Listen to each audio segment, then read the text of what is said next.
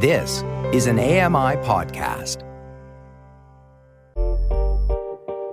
Hey, Dave Brown here. If you enjoy this podcast portion of our show, remember you can watch it live every day at 9 a.m. Eastern Time on AMI TV.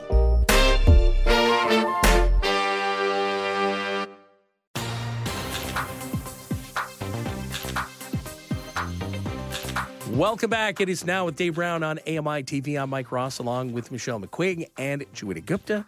Special news panel as we're talking about Disability Employment Awareness Month. And I want to wrap up with both of you by asking you briefly here about a broader sort of question, because now we're at a point now where after a couple of years of pandemic restrictions and workplace, closings, working from home, a lot of offices now want people to come back to that in-office work environment. And so these employers have to take sort of steps and offer incentives in bringing people back. And I'm wondering what you think some of those incentives would need to be to get people to come back to the office, to make that more palatable. Michelle? I think that's kind of the million-dollar question, and I'm not sure if I have an answer to it. I know that so many employers are really struggling with this, and I don't know if anyone has really found a winning formula.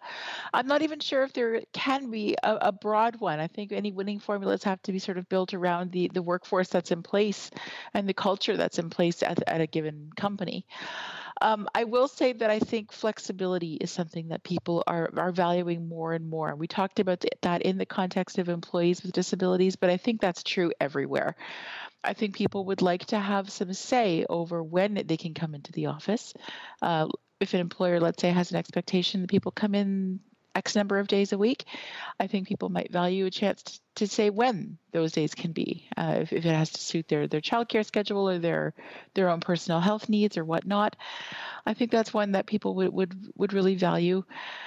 Some employers I know have also incentivized things by changing office locations and moving into sort of smaller, more nimble spaces. Sometimes they're more centrally located.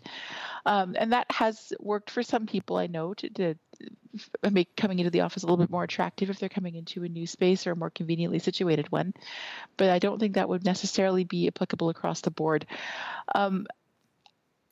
Those of you who follow the antics of Dave Brown Consulting know that I am not the idea guy. This is not my forte. So this is an issue that I'm watching with interest because I'm not sure if anyone has really fastened on a winning formula yet. Juwita? Many people with disabilities would actually push back and say that working from home has made it possible for them to work at all. And so the first thing I'll say is that that returning to the office may not be for everybody, and employers have to be very sensitive to that, especially when we're dealing with employees with disabilities. Many of them may have taken the job with the understanding that they'd be able to work from home in perpetuity because that's what they need in order to work with a disability.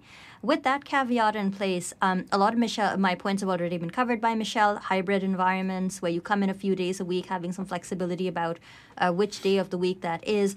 But there are other things that employers could do if I was being asked to go back into the office, which nobody has asked me, really. But there are other things that they could ask me, they could do, which would make it more palatable for me.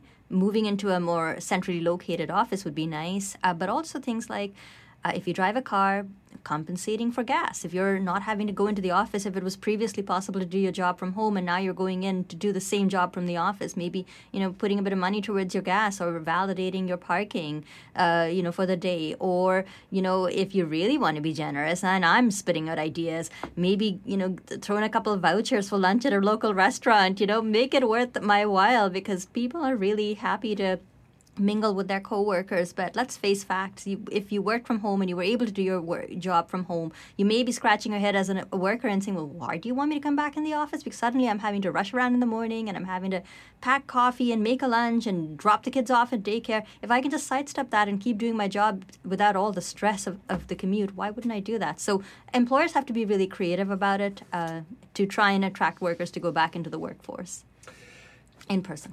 It has been a really interesting conversation. I'm afraid that because of some of the technical issues that we've had, we're out of time on this one. But there's still lots that we can discuss moving forward. And I'm sure Dave would love to jump into this conversation with both of you. I appreciate both of your patience and your understanding here today. Thank you very much for joining me in this conversation. Joita, thank you. Have a great weekend. Thank you. You too. Happy Thanksgiving. And to you, Michelle, thank you very much. Really appreciate it. Thank you. And thanks, Joita, for pitching this panel topic idea. It was fun. Joita Gupta is the host of The Pulse on AMI Audio, and Michelle McQuigg is the weekend news editor at the Canadian Press. Hey, Dave Brown here. If you enjoy this podcast portion of our show, remember you can watch it live every day at 9 a.m. Eastern Time on AMI TV.